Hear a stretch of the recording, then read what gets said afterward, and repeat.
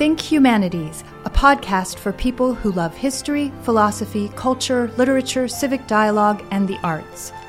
Think Humanities from Kentucky Humanities, where we have been telling Kentucky's stories for 48 years. Here's your host, Bill Goodman.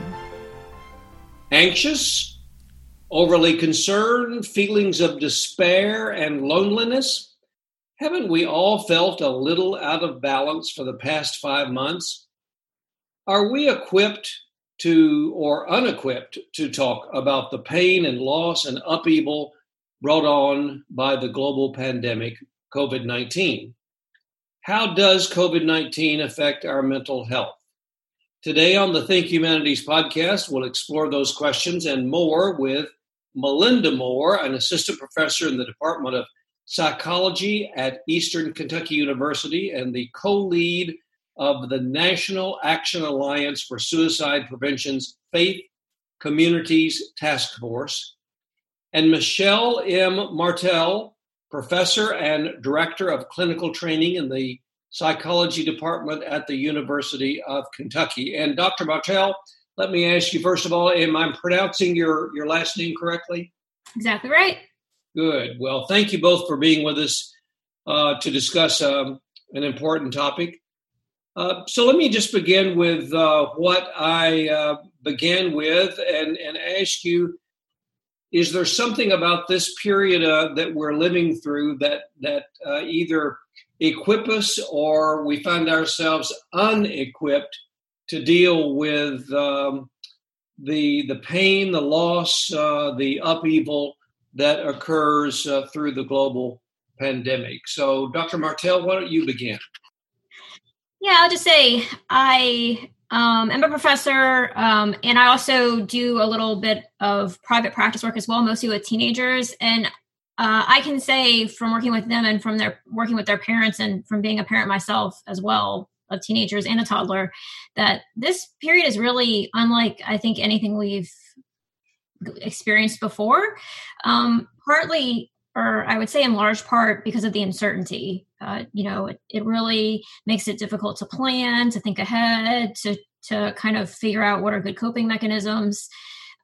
You alluded to the fact that, grief and loss. I mean, I think people are experiencing that right now, no matter what age your age group you're in. And when you're grieving, it's not just a sense of sadness and loss, although that's there too. I mean, you also will cycle through other emotions like anger, denial, bargaining. And it's not a linear kind of sequential process.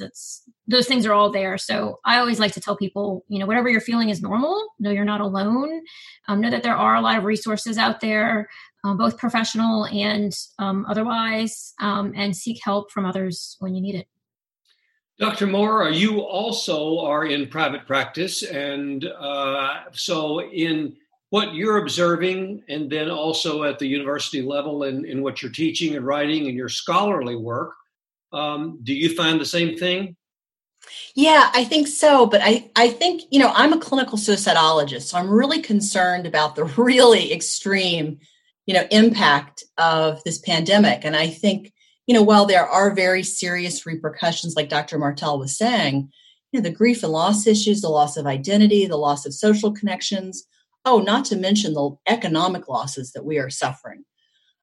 These are all serious, particularly in the suicidology world, the impact of economics. We do have a pretty well-founded relationship between suicide rates and economic recession, as witnessed in 2008. So that's of great concern. But what we're also seeing, which is very interesting, is how resilient people are. We're seeing people, while they're maybe experiencing some anxiety symptoms, still continuing to experience anxiety, they're actually also coping better. Now, I'm not saying everybody's coping better. I think actually the response to this pandemic has been pretty heterogeneous. So there are some people that are doing better and some people that are doing maybe a little bit worse than expected. So I think it's a mixed bag. How does social isolation affect individuals, groups, the people that you're seeing, whether or not there's an economic component or just the aspect of quarantining and working from home when you're not really comfortable or used to doing that? Yeah, I'll just buttress that point that was just made. Certainly, I think it is a mixed bag. Some of my prior clients that I worked with who are experiencing social anxiety, for example, right now are doing a lot better. But that being said, I have seen increases in things like depression. My colleague can probably speak better to suicide rates, I think, have been going up. There's some preliminary evidence to suggest that. And, it depends a lot on, family dynamics, the specific economic impacts for the particular group and, pre-existing vulnerabilities as well. Professor Moore? Yeah, I think Dr. Motel's target on. I mean, I think a lot of it has to do with sort of their pre-existing functioning. I know there were a couple studies that came out in a European conference a couple of weeks ago that indicated people that weren't functioning as well before the pandemic had slight increases in anxiety right before the complete shutdown, but actually they began functioning a little bit better as they sort of got used to it and were at home more and able to do things, maybe address things, whether it's family dynamics or whether it's other things they were able to engage in that they weren't able to engage in before. So a lot of it has to do with, I think, how you functioned, before this occurred. And then adjusting, during all the unexpected things that have occurred during this pandemic.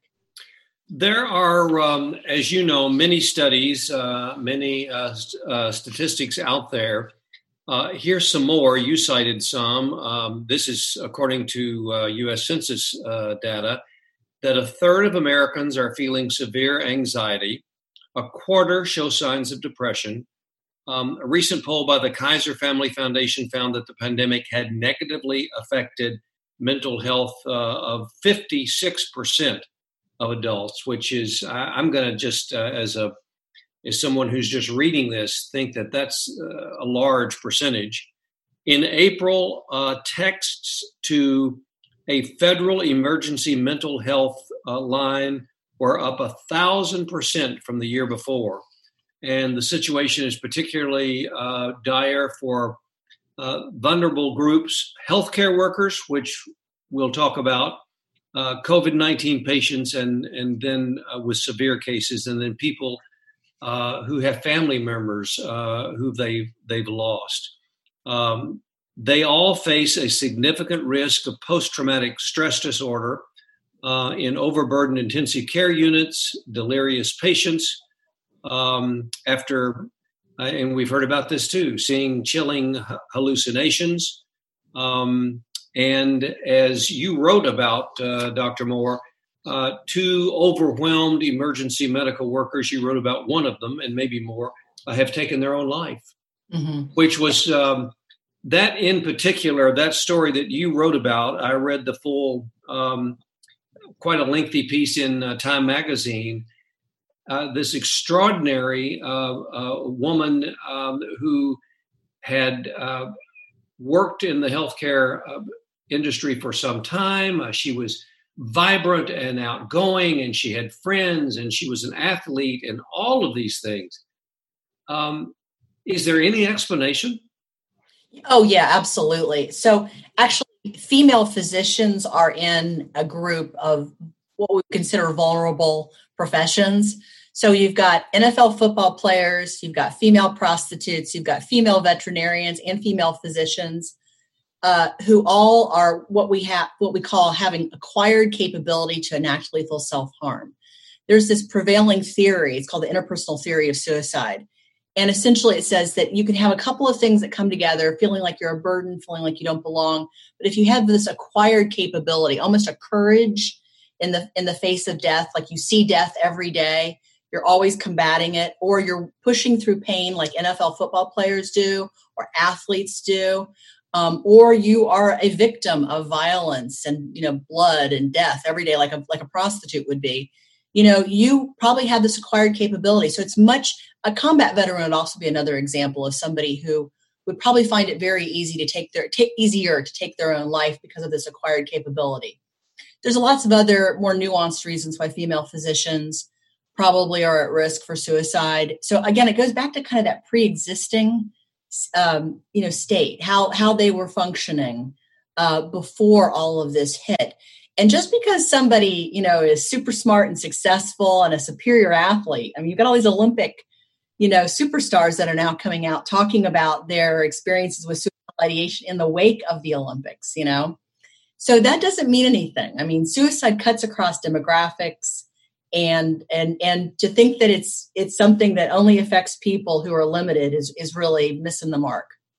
Dr. Martel, what can you add to that? Yeah, I was just going to add that, I think in addition to like pre-existing risk, we also need to acknowledge that, even if, you don't have pre-existing risk, there's a number of stressors that are going on right now that I think are hard for even kind of the healthiest individuals to deal with. Like I mentioned earlier, the uncertainty is a big one that can lead to increases in anxiety. The social isolation can lead to increases in depression and also suicide. And even I read that there's initial evidence for increases in overdoses since COVID has begun.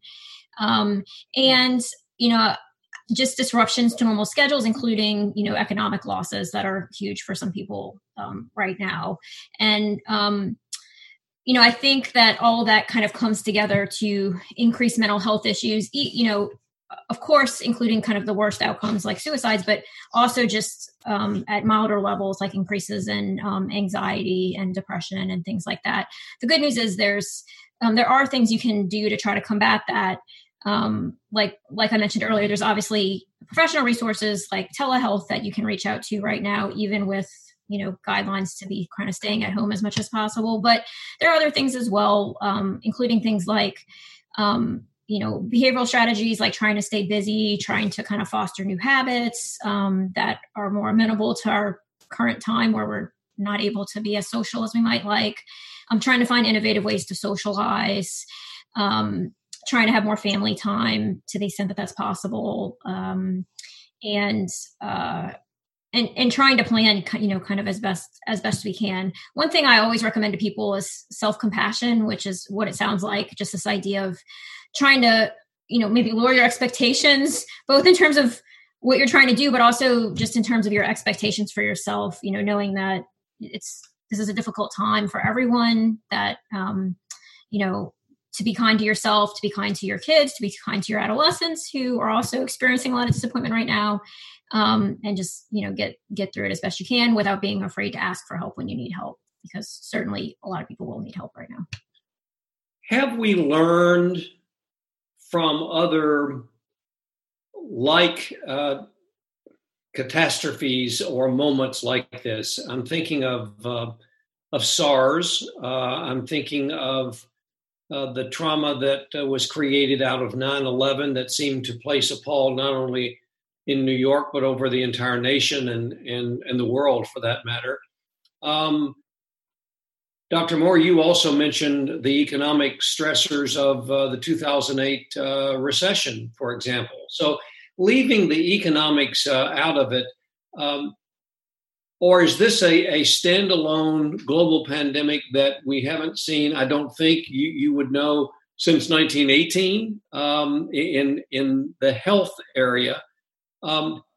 So can you go all the way back to the way the world was in 1918 and the way we are trying to handle? Let's admit, this is much more than a flu epidemic that we meet and greet every fall. So what have we learned from those other incidences? Or is this something that you, as mental health professionals, are having to almost begin again with how to treat this? I don't know that I can answer that question because I think we just don't know yet. I think there's going to be so much to learn from this. I think it's, I mentioned the SARS outbreak and the PTSD created from SARS. And, we certainly know that people, in the immediate aftermath of 9/11 were really traumatized. It changed people's lives. But, 6 months after 9/11, studies that were done in New York showed that the people who were actually more resilient were those who had social support. Now, that's the difference between now and then. The isolation is going to make it more difficult for that kind of social support that's going to really predict the resilience of individuals. And that's where I'm most concerned, along with the economic downturn, the economic implications of this. But, I also have enormous faith in the resilience, particularly of American people, We are incredibly resilient. And also, I believe that people learn from these traumatic experiences. There are a lot of people that we are serving in EKU psychology clinics. So I'm a clinical supervisor there, and I supervise all the suicide-focused treatment cases. And so we've got a handful of kids university students who had to go home, and they were suicidal while they were on campus. They went home, and they actually functioned better. Some went home. They went right back into kind of the frying pan, these very chaotic home environments, where everybody's all up in their business. And then they, of course, had all these like existential issues. Am I going to graduate? Is life ever going to be normal again? And they did a little bit worse. So I just think there's so much from this we're going to learn, but I don't know that we can know that yet. I would just say that, I think the medical field surely has come a long way since 1918. So, and I think the fast tracking of some of the vaccine trials, I speak to that, although that's not my area really.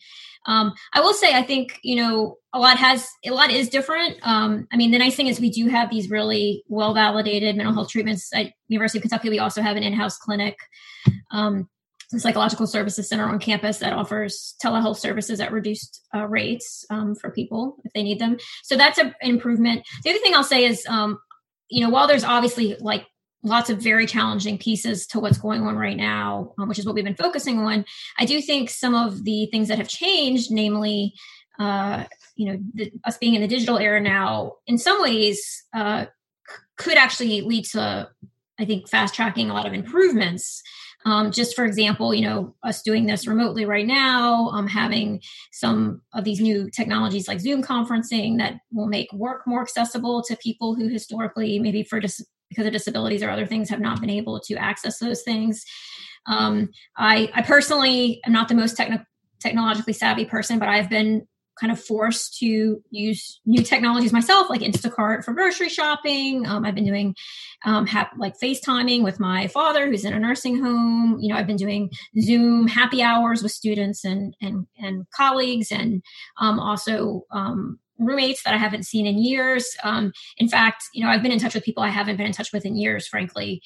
So I do think that there will be some positives that come out of this in the sense of people being more connected in more innovative ways that are kind of thrust into it, maybe a little bit against their wishes because of the current situation. I think that that's something that will be really positive. And my hope is that I think one of the things that the pandemic has really highlighted is the social disparities. Of course, there's also been a lot of kind of current events that have highlighted that as well, but just the fact that this pandemic is not impacting people equally. And I'm hopeful that as a society, we can see that clearly right now, and that we will take action to rectify that. The other part of what we've been dealing with, as you just alluded to, the social part of it when it comes to the social injustice, the Black Lives Matter movement, now being called The Moment, all across the country, cities that are still dealing with it in Kentucky as well as on the West Coast. Is that a factor that is going to in some way confuse the data that might come out of this? That at a time when we were so focused on COVID, and then this very grave social ill was foisted upon us in a way that it was distracting, which is maybe a good thing, but then again, there is no conclusion to that at the moment. There still seems to be the political upheaval that it has caused. So how does the social justice movement play into the feelings that people have that are watching or participating, that are actually there? Is it a positive or a negative? I think there certainly can be aspects of both. In some ways, it, I think, increases polarization, but I'm hoping that it will ultimately be a catalyst for initiating change. Yeah, it's been actually a positive. I know in my department, culturally, societally, I'm not certain. I think the jury's still out on that. But I know that in terms of initiating conversations within our clinical psychology doctoral program in our communities at EKU, it's actually been a real bonus. We've been able to talk about things that were kind of beneath the surface that we never really talked about, never really addressed or broached, I think it's actually going to make the whole crop of students we have better clinicians as a result of this. So, in what way? Oh, I think they're more aware of white privilege and injustice, and also the need, frankly, for clinicians of color. We're going to be doing probably things not differently, because we've always been sensitive to that particular issue when it comes to admissions. But I think we're going to make sure that we're definitely being more intentional in terms of recruiting individuals of color. Yeah, I agree with that. And I'll just say at the level of the field too, there's been a lot of, I think, very recent, and I don't think it's a coincidence, about how we can improve admissions to make sure we are recruiting more diverse classes, whether that's getting rid of standardized testing, like the GREs has been a big focus for discussion. And yeah, I totally agree. I think our students are now a lot more sensitized to it as well. And I'm hoping that even at lower levels, which seems to be a big part of the problem, that will be true as well, and it will inspire more people to go into this area. Both of you are in the university setting, and there's been so much this summer leading up to the planning for opening up schools again, having students, faculty, staff on campus versus remotely, or a hybrid model. It seems like to me that in the reports that we see coming out of all schools, that there's still quite a bit unknown or undecided, or when schools are going to start in less than a month. What does that create for you as teaching professors, as the students? Is there any way to make that a positive, or are there precautions that you can take? Almost every place you turn, you want to do best for individuals and for the population. Is that giving some comfort to people who are going to be back on campus? I'll just say it's hard, especially as a parent. I have 2 teenagers and a toddler. So yeah, it's a little hard to plan when you don't even know what they're going to be doing. And so what does that create in your own mind? If you are as a professional having to deal with this, yet you have questions too, how do you respond? Right. I mean, it's forced me to reflect a lot on, strategies for coping with uncertainty, which is something I talk with a lot of people about in therapy. Like, what can you do to cope with those kinds of things? And like I alluded to before, there's some behavioral things you can do, like being active, trying to stay as much on a schedule as possible, finding hobbies that, you can do throughout. But there's also some cognitive things you can do, like what's the worst that will happen? I'll be able to get through it. Kind of things will get better. I may not know when, but those kinds of things as well, which I have to say I'm practicing all of those things myself right now as much as is possible, as well as that self-compassion piece where, I'm irritable with my kid and have to basically apologize because it's really not their fault that everything is just up in the air right now. I try to do the make lemonade out of lemons thing as much as possible. So, I mean, my hope is that this will, again, lead to some innovation in terms of teaching and pedagogy, like better practices in terms of making the classroom more accessible, leading to kind of more innovative use of media in the classroom. That being said, there's data to back this up as well. It's not just my opinion, I think, but, it is also true that remote learning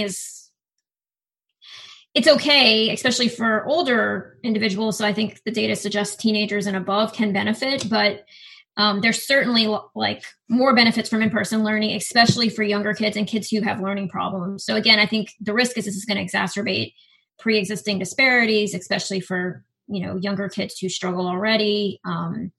But my hope is that, again, this will lead us to develop better strategies for dealing with it. It'll lead to innovations in the classroom that will be helpful and that will try to level the playing field. Yeah. I think also as a professor, I'm trying to model good coping and good attitudes toward my students. I am a traditional, I like being in the classroom. I like face-to-face. I like face-to-face therapy. I like face-to-face instruction. So I really identify with Dr. Martell saying she's having to use all these behavioral strategies, cognitive strategies on herself. I'm definitely engaging in them as well because I would resist this kind of this kind of teaching and this kind of learning. But I've had to, you can teach an old dog new tricks for sure, because I'm learning how to, become a remote instructor. And I'm teaching classes that I would prefer to teach in person. I'm teaching a suicide class to psychology seniors, and I'm teaching a positive psychology class, both of which for different reasons I would prefer to teach in person, but I'm going to teach them online. And, it's just part of what we're doing to keep people safe, to adapt to this very uncertain, very precarious situation we're in, and it's not going to last forever. So I'm in her boat. I'm making lemonade out of lemons. Dr. Moore, you mentioned earlier, and I'm sure we've talked about the younger generation, and Dr. Martell, I think that is a part of your practice when you're dealing and in fact you're living with them, so that you have your test tube right there at home. Is it I have a 4-year-old grandchild who's been away from his daycare facility for 5 months. He only saw one of his little friends one time a few weeks ago, and the parents were very aware of keeping them apart or keeping them away from the adults and that sort of thing. So from a 4-year-old to a 14-year-old to a 24-year-old, who is most? I've read that the grandchild, thank goodness, is probably not going to be affected as much as the middle schooler or the 14-year-old, and then on up into the older.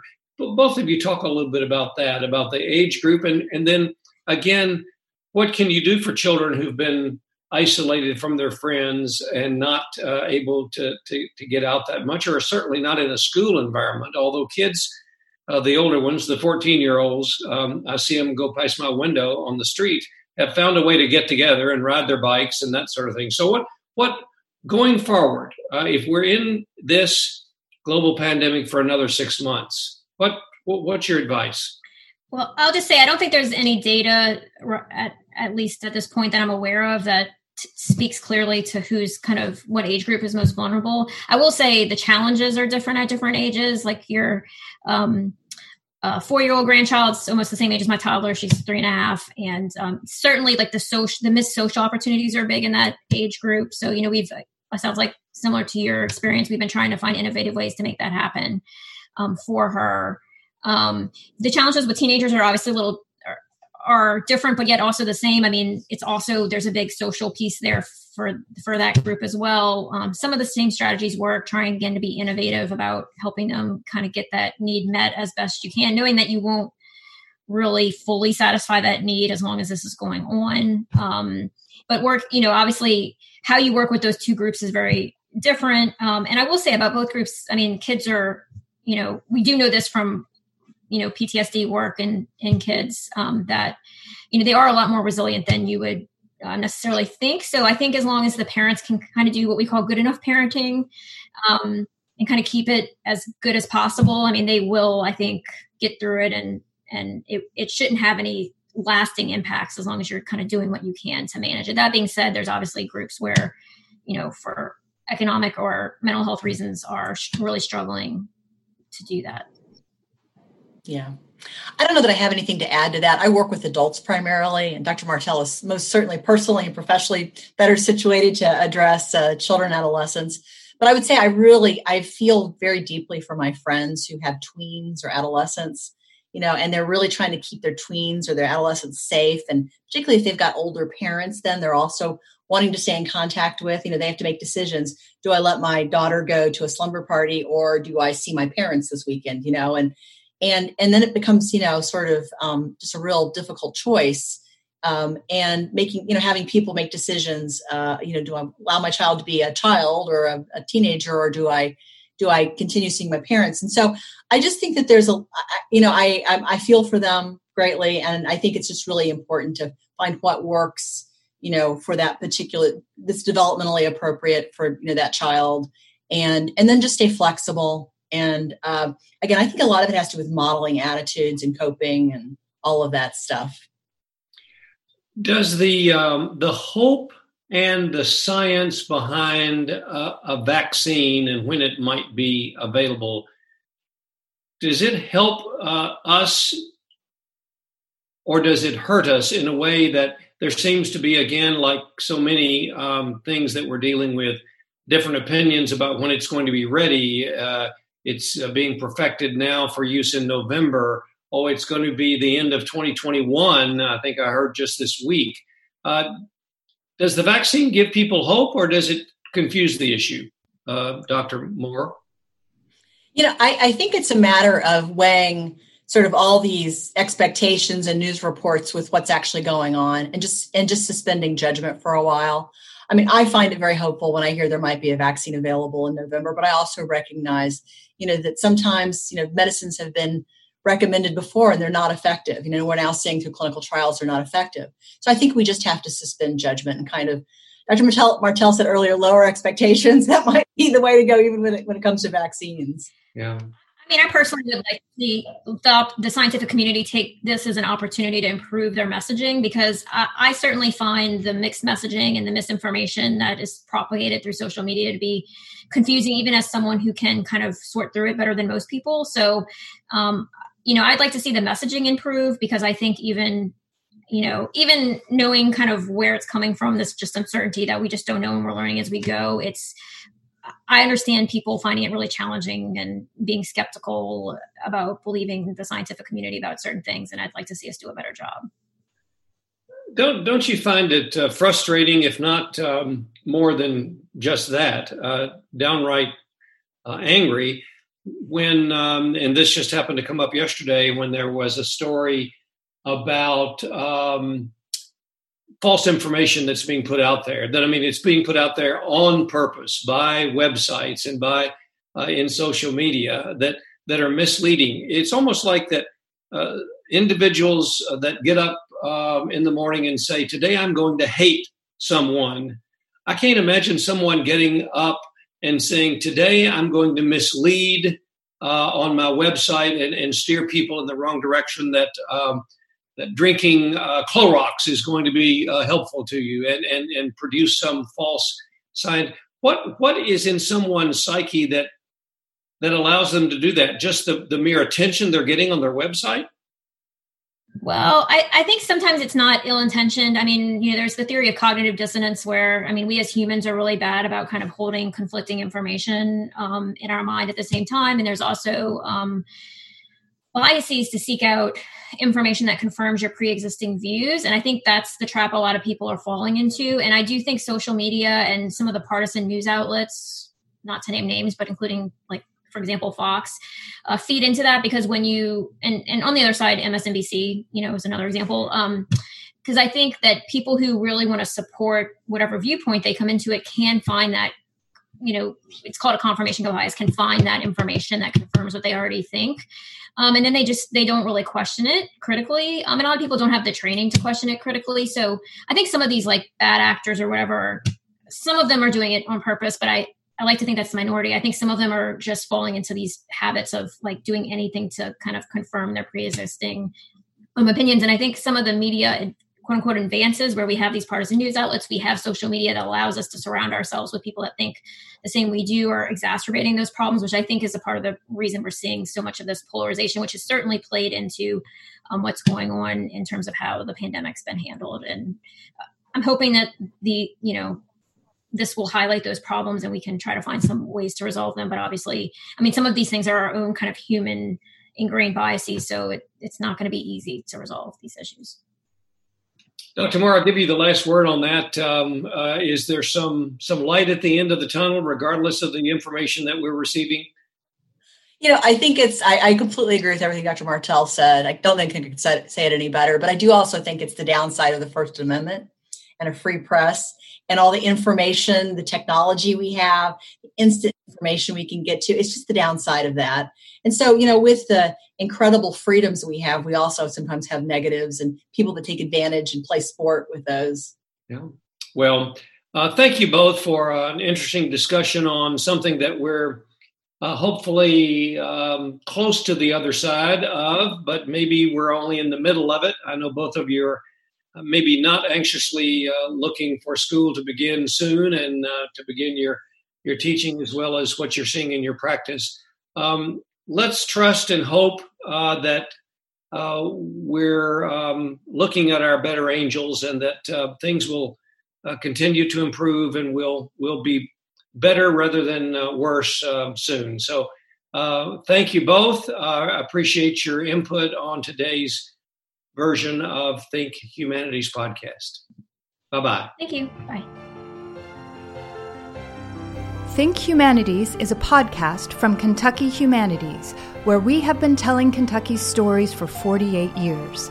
Think Humanities is available at kyhumanities.org, iTunes, and SoundCloud. Join us next week for a new episode of Think Humanities.